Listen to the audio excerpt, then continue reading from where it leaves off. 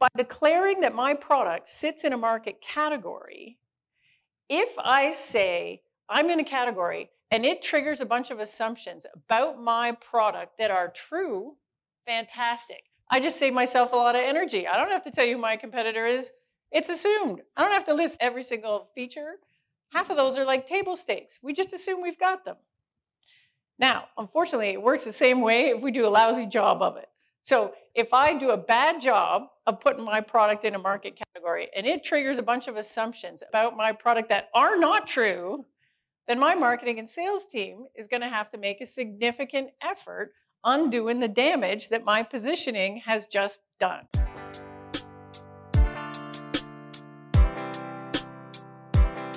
I need some traction.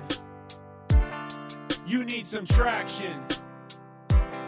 Let's get some traction. Hey, what's up, innovators, entrepreneurs, visionaries, and disruptors? This is your Traction Podcast host, Lloyd Lobo. We're a community of over 100,000 people, just like yourself, on a mission to help you get the methods, the money, and the madness to explode your business growth. Featuring stories and tactical advice straight from those who've done it before, like Shopify, Twilio, Asana, and many more. This episode is brought to you by Boast.ai.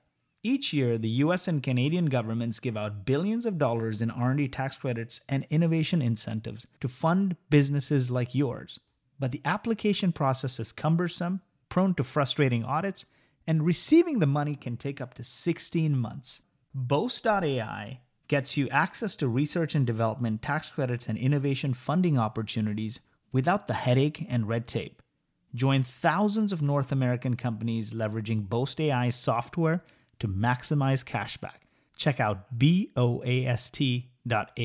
This episode is also brought to you by Launch Academy, an international tech hub that provides mentorship, resources, network, and the environment for entrepreneurs to launch, fund, and grow their startups. Since 2012, Launch Academy has incubated over 6,000 entrepreneurs, of which 300 have grown their startups past seed and Series A and have collectively raised over $1.2 billion in funding. To learn more about Launch Academy's programs, check out launchacademy.ca. Special thanks to our podcast partner, Content Allies. From podcast production and promotion, Content Allies helps B2B companies build revenue-generating podcasts. We recommend them to any B2B company that's looking to launch or streamline their podcast production. Learn more at contentallies.com. Today I want to teach you guys something about what is possibly the most powerful tool at your disposal as a product person. And in my experience, which, by the way, spans across 7 startups, 6 acquisitions, 5 big multinationals, 16 product launches. In my opinion, mastering this one concept can mean the difference between success and failure of a product, sometimes your company, and sometimes your career. This is a talk about one of the most misunderstood concepts in product marketing, which is positioning. It's so misunderstood that whenever I talk about it, the first thing I have to do is I have to start by talking about what positioning is not. So it's not a tagline. Positioning is not the same thing as messaging. It's not your vision statement. Some people will tell me, well, isn't positioning just everything we do in marketing all balled up together? No, it's not. So all of those things flow from positioning, but we actually have to figure out positioning first in order to figure out our messaging, in order to figure out our branding, in order to figure out our tagline or any of these other things. You can think about it this way. If everything we do in marketing and sales is the house, positioning is the foundation upon which the house is built. I like to define it this way. So positioning defines how your product is the best in the world at providing a thing that a well-defined set of customers cares a lot about. Put another way, it answers a set of really basic fundamental questions. What is this thing and why do we care? I like to think of it as context setting for products. Context is really important, particularly if we're talking about something new that we've never encountered before, because we look to context to try and figure out things that we've never seen before. So I like using this as an example. So this is an example of a product that I encountered once completely out of context in Amazon. And when I first saw this thing, I decided that what it was a shoe. So I thought this was Crocs, and they're doubling down on their position as ugly shoe people of the world. And they've like cut out the toe and they put this thing at the back. And I was like, man, look at that thing. It's hideous. It's so crocky. And then I saw it in context and I realized, oh, that's not what it is at all. And in context, it was obvious that thing was and what it was good for. What is a dog muzzle? What it's good for is embarrassing your dog in public. Just a little hint of context can sometimes completely change your perception of a product. So I'll give you this example. Now, I just showed you that thing with the dog. So then I show you this and you might think, oh, I got it. It's dog stuff. This is like one of those cone things where the dog can't bite itself or whatever. It turns out it's a cone for humans. Crazy. It's like for spilled noodles or something. I actually have no idea what this thing is, but the marketers that made this ad, they give you the clue what it's good for. Here's that guy in the corner. See that guy? This thing is for making people fall in love with you. That's what it's for. Yeah, okay, probably not. So a shift in positioning can completely transform the way we see a product. Now, the second thing I get challenged with when I'm talking about positioning is people will say, hey, that positioning stuff, that was invented in like the 80s. Do we still need that? Aren't we past positioning? And I'm like, yeah, because the markets we operate in are intensely crowded. Now, I speak at a lot of marketing conferences, and you get marketers on stage, and half of them will start their talks like this. We operate in crowded markets. Markets are crowded. Like, we say this so much, it's like a cliche in marketing, but I don't think we feel in our gut just how bad it really is. So I use this example like freak people out about markets. This guy, Scott Brinkler, puts this thing together every year. It's called the Marketing Technology Landscape. So if you think about all the software to solve all the problems in the world, this is one guy's attempt at modeling just one tiny corner of that universe, just the solutions to marketing problems. And look at that thing. There's 350 companies on there. In fact, the first time I came across this was 2012. This is the chart from 2012. And I was working with a company that did marketing technology. And we were so stressed out by this. We're like, oh my God, 350 companies. Like, how do we ever stand out in this? How do marketers ever choose something to buy in here? How do they make a short list? And we decided this was so bad that, in fact, what would happen is the market would consolidate and all these people would buy each other. And if we fast forwarded 5 years, we'd only have 5 or 6 companies left on here because this is a nightmare. This can't continue like this. So let's fast forward 5 years and see what happened. Oh my God, we were so wrong. So now there's 7,000 companies on there. You know what's really terrifying is 6,650 of those are brand new in the last 5 years. So if it was super important for us to distinguish why our products are different and better than anything else out there, which is what positioning does, then it is critical to do it today when our markets are disastrously crowded. Now, if you think about how to do this, if you dig into the research, which I have done, the research is super interesting. The research shows that when we encounter something new, we use what we know to figure out what we don't know. So customers use what they know to make sense of what they don't. And one of the big touch points they have for this is market categories. So about that for a minute. If I go back to Scott's terrifying chart, you can see that he's attempted to categorize these solutions first by color. So the red stuff in advertising, the yellow is like social and relationships. So let's say I'm a marketer and I decide what I'm trying to do is live chat on my website. I can look at this chart and I'll say live chat. That sounds a little bit like social and relationships. I'll narrow it down to there. And oh yeah, sure enough, there's a box in there called bots and live chat. Great. Now I'm not talking about 7,000 competitors anymore. I'm talking about a few dozen. It's still pretty crappy. It's better than 7,000. But that's not all a market category does. So positioning your product in a certain market category actually sets off a really, really powerful set of assumptions in the minds of customers about what your product is all about. So it works a little bit like this. Let's do an experiment. So let's say this is one of those stupid pitch contest things. I hate those. You ever do one of those pitch contest things? They do it like Dragon's Den. Okay, so let's say I got up here and I'm going to pitch you my product, but all I'm allowed to tell you about it is the market category. That's it. So I come up and I'm like, hello, I'm April. My product, it's a CRM, customer relationship management. It's a CRM. That's it. Who's my competitor? Salesforce. Name me a couple of features. Tracking accounts, tracking deals, keeping track of a pipeline, CRM stuff. I just assume that it does all that. Who am I selling to? Vice President of Sales. That's who you sell a CRM to. What's my price? Less than Salesforce, because they're the leader in this market. I'm never going to get away with charging more than them. So I didn't tell you my exact price, but I set a ceiling.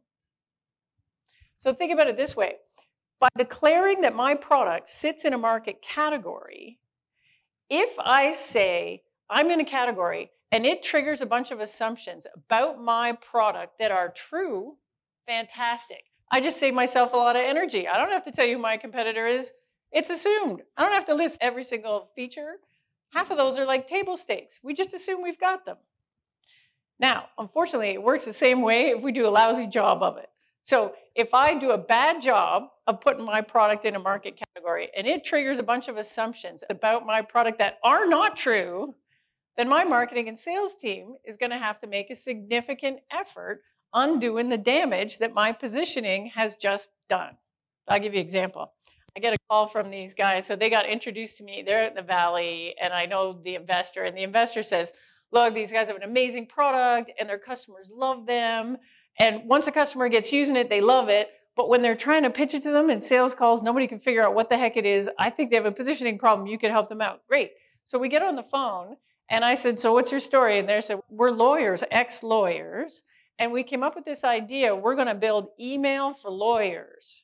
And I'm like, who knew the lawyers needed their own weird email? But okay, email for lawyers. What do I know? I'm not a lawyer. So they jump into the demo, and they're showing me this demo. And I'm like, that's fascinating. They got an inbox. They do messages and stuff. And I'm like, that's cool. How does the calendar work on this thing? And they're like, oh, we don't have a calendar.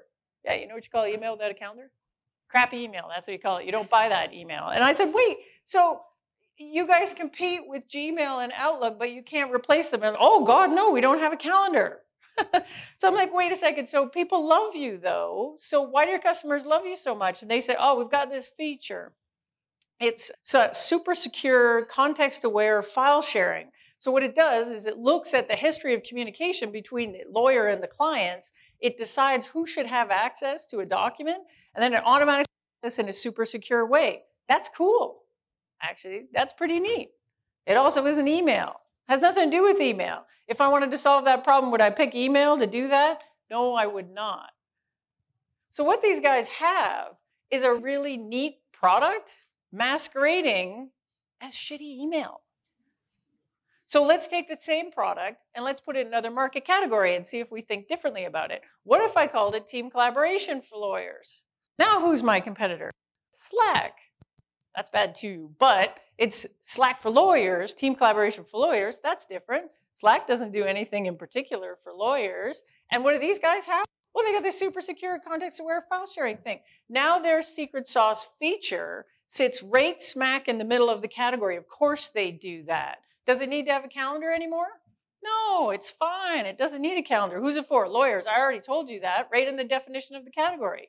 The best was we had this great conversation about pricing.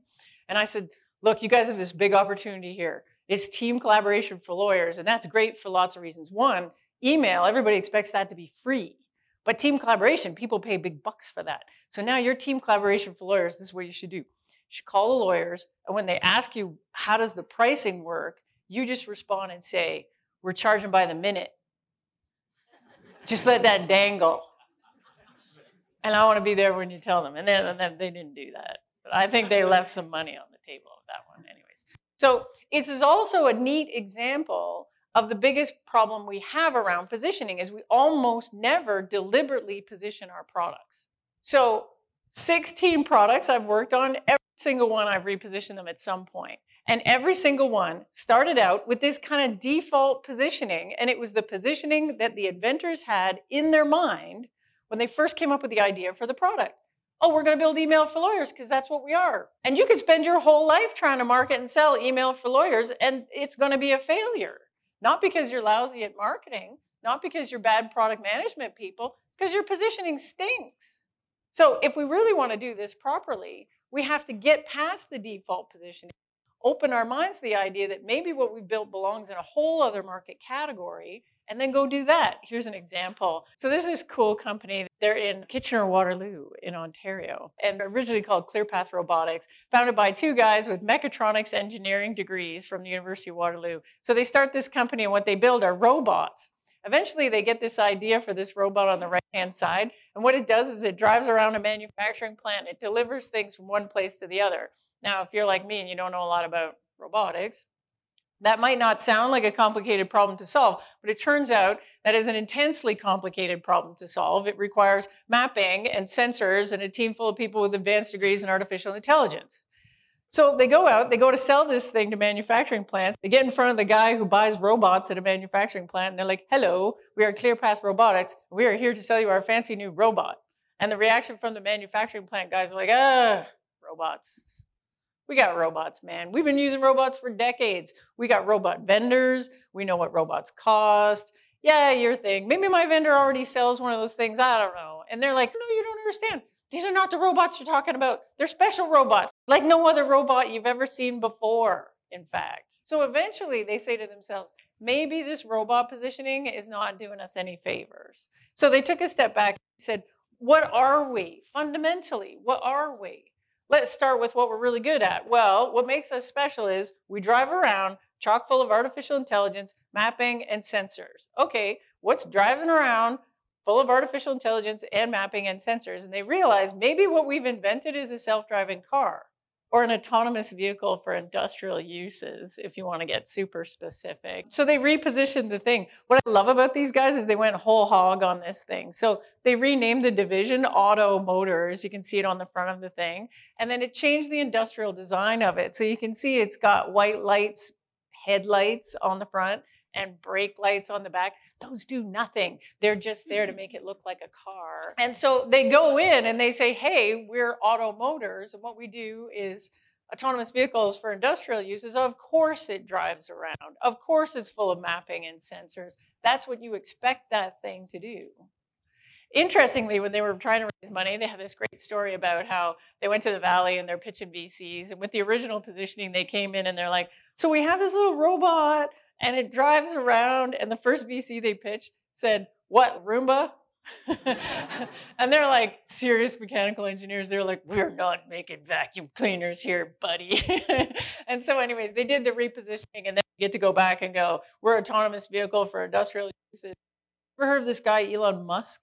This is Elon Musk stuff. And anyways, they raised $30 million on that new positioning. If positioning is important, a question that vexed me in my career.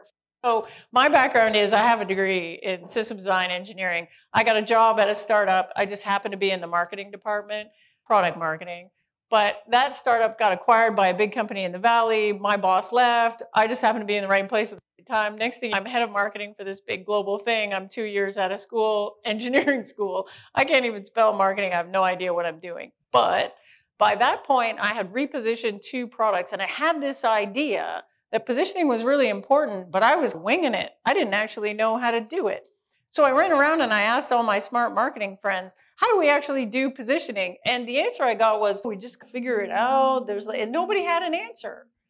So I went and read a whole bunch of books and I learned a lot of things, but this positioning thing was like a big blank. I went and took a class and we learned this. And this is without a doubt the dumbest thing I've ever learned in class, like anywhere ever. Have you ever done one of these, a positioning statement? This is so dumb. So I went to school and the professor puts this thing up and he's like, how do we do positioning? This is what we do. We do this Mad Libs fill in the blanks thing. And so we say, my product is a blank, and you put in the market category for blank is a blank, and you fill in the differentiators or whatever, and then that's it, you're done. And I'm like, that doesn't make any sense. I'm at the back of the class, and at this point I'd already repositioned to it. I'm like, how would that tell me whether I'm a robot or a self-driving car? How would that exercise tell me if I'm email or team collaboration? It doesn't. So I'm at the back, I put my hand up, and the professor's yes, and I'm like, okay, so dude, how do I know what market category to write in the blank. There must be a methodology for that. And the guy looks at me and he says, April, you'll just know. Like I'm an engineer, I didn't just know anything. I didn't just know mechanics of formable solids. I had to learn that. I got a feeling I have to learn this too. So I got this idea that the first thing you should do is you should take positioning and you should break it down in little pieces. And the pieces are essentially the blanks in a positioning statement. And they go like this. 1 is your market category. 2 is I need to know what my competitive alternatives are. Who am I really competing against? 3, I need to understand what my unique capabilities are. These are the features that I have that no other product in my category has. 4, what is the value for customers that feature enables? And then the last thing is, who are the customer segments? So who am I targeting? Who cares a lot about that value? Easy. So I figure I'll just break it into pieces. I'll figure out the best answer for all those things. Then I've got it. Great positioning. Now here's where it gets sneaky and tricky, and this is why this is hard. All of those things actually have a relationship to each other. So think about it. My target customer segments are the people that care the most about the differentiated value I can deliver. My differentiated value is completely dependent on my differentiated capabilities. Those capabilities are only differentiated if I compare them to competitors. So where do I start? So I monkeyed around with this time, and then I got hired as an EIR at a local startup incubator, and there's 800 member companies in the incubator, and I used them as guinea pigs. Actually, they volunteered willingly, and we tried doing it with different starting points, and it turns out you actually have to do it like this, and there's a couple of gotchas. So you have to start with competitive comparables, but everybody messes up their competitive comparables. That's the trick. So the competitive comparables are, 1, it's probably not your competitors. So most startups that I work with, if I say, who's your competitor, they'll list me some giant list of companies in the valley that are in their market space. But then if I go to their best customers, their happiest customers, and say, if this product didn't exist, what would you folks use? Usually in B2B, the answer is usually something like, I'd just use Excel, or I'd just hire an intern to do it. So if you get the competitive comparables wrong, then your features that you're trying to highlight are all wrong. So I talk to these startups and they'll say, our big differentiator is ease of use. Look at all these other companies out there. It takes them 19 clicks to get to where they need to go, and we can do it in 2. And so ease of use is our big thing. But then I go to the customer and the customer says, yeah, if we didn't use that thing, we just hired the intern. You're never going to be easier to use than the intern, ever. It's super easy to use. Interns. Hey, Joey, get me a coffee. While you're at it, put all that data in that spreadsheet. Come back when you're done.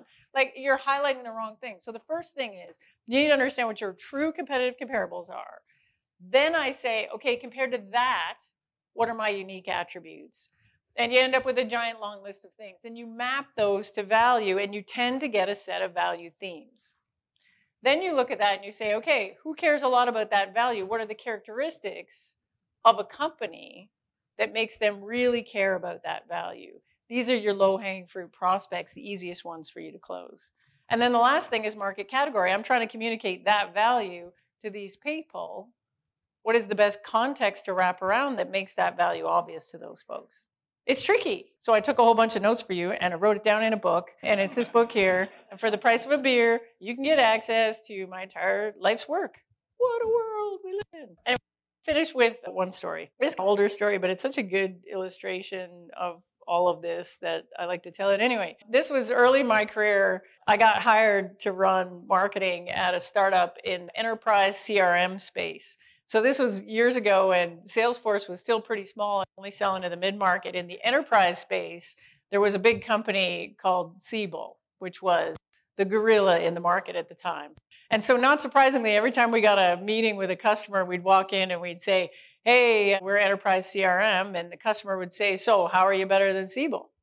And the answer was, we kind of weren't. So they had 8,000 employees. We had 35. They had 400 customers. We had 4. They did $2 billion revenue. We did 1.5 million revenue. And we had two things that differentiated us. The first one was we had a feature. We always showed it in the demo, and it was pretty cool, and they couldn't do it and we could, which is why we really highlighted it. The problem is nobody seemed to care. So we showed it, and it was like the ability to model a many-to-many relationship amongst people instead of companies. No CRM on the market today even does that. And we'd show it to people, and they'd just get confused and say, what else you got? Second differentiator was our unfettered and enthusiastic ability to discount until they said yes, because we were so cheap. And so I remember we were pitching to a head of tech at a telecom once, and we pitched the whole thing, and then we got to the end, and we had the pricing discussion, and the guy says, oh, I get what you are. You're the cheap, crappy Siebel. How's that for positioning? So needless to say, business was not so good. Things weren't going so good. And how we got out of this was literally luck. So we had a hard time keeping sales reps because they couldn't sell anything. And so we were interviewing for sales rep, and my CEO had this really obnoxious interview tactic. So anyways, this guy comes in to interview for a job. He sits down, and my CEO does this obnoxious thing where he goes, give me one good reason why we should hire you. And the guy we're interviewing is from New York. And so he just gives it right back to him. He's like, I'll give you a good reason to hire me. My buddy's the head of investment banking at Goldman Sachs, and I'm going to get you a meeting there. We're like, sounds good. When can you start? And so we hired the guy.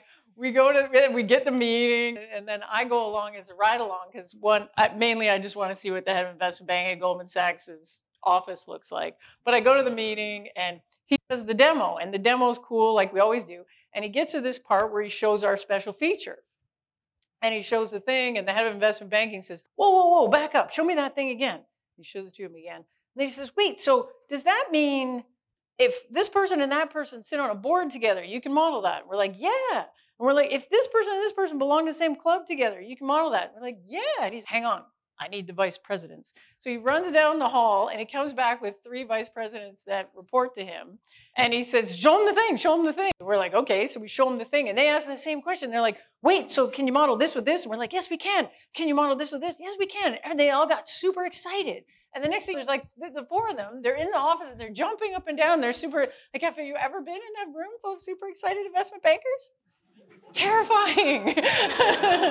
Anyway, so long story short, we close the deal. We're all excited. And then we get this idea. Maybe investment bankers really dig our stuff. So we go down Wall Street and we pitch it. And every time we pitch it, it's the same thing. We walk in, we show them the thing. Everybody jumps up and down. We close the business. It's amazing.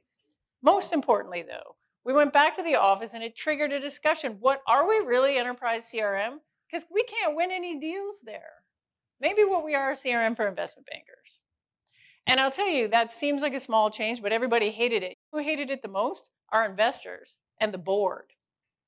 Because that sounded too small. They're like, look, we didn't write you a check to be CRM in some niche-y little thing. We wrote you a check to go out there and kick Siebel's ass. And now you're saying you're going to retreat to some little corner? We're like, look, okay, this is how it's going to work. First, we're going to beat them in investment banking. And look, it's not like we're giving anything up. Nobody else wants to buy this thing anyway. And then we're going to expand out to other parts of the investment bank. Then we're going to get insurance, then world domination, and we'll kick those Siebel guys' butts. And they said, yeah, okay. And it was completely transformative to our business. No longer were we ever compared directly to Siebel. It was cool. We walk into meetings, we say, hey, we're CRM for investment bankers. They're like, hang on.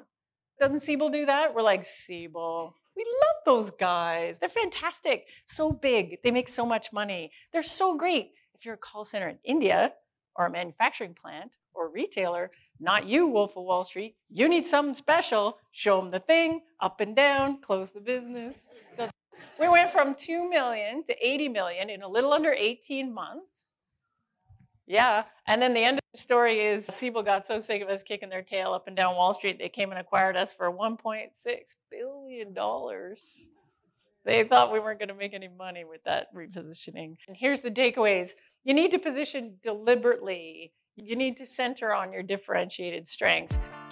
You need some traction. Thank you for listening, and we hope you enjoyed this week's episode of the Traction Podcast. If you enjoyed the show, please leave us a 5-star review.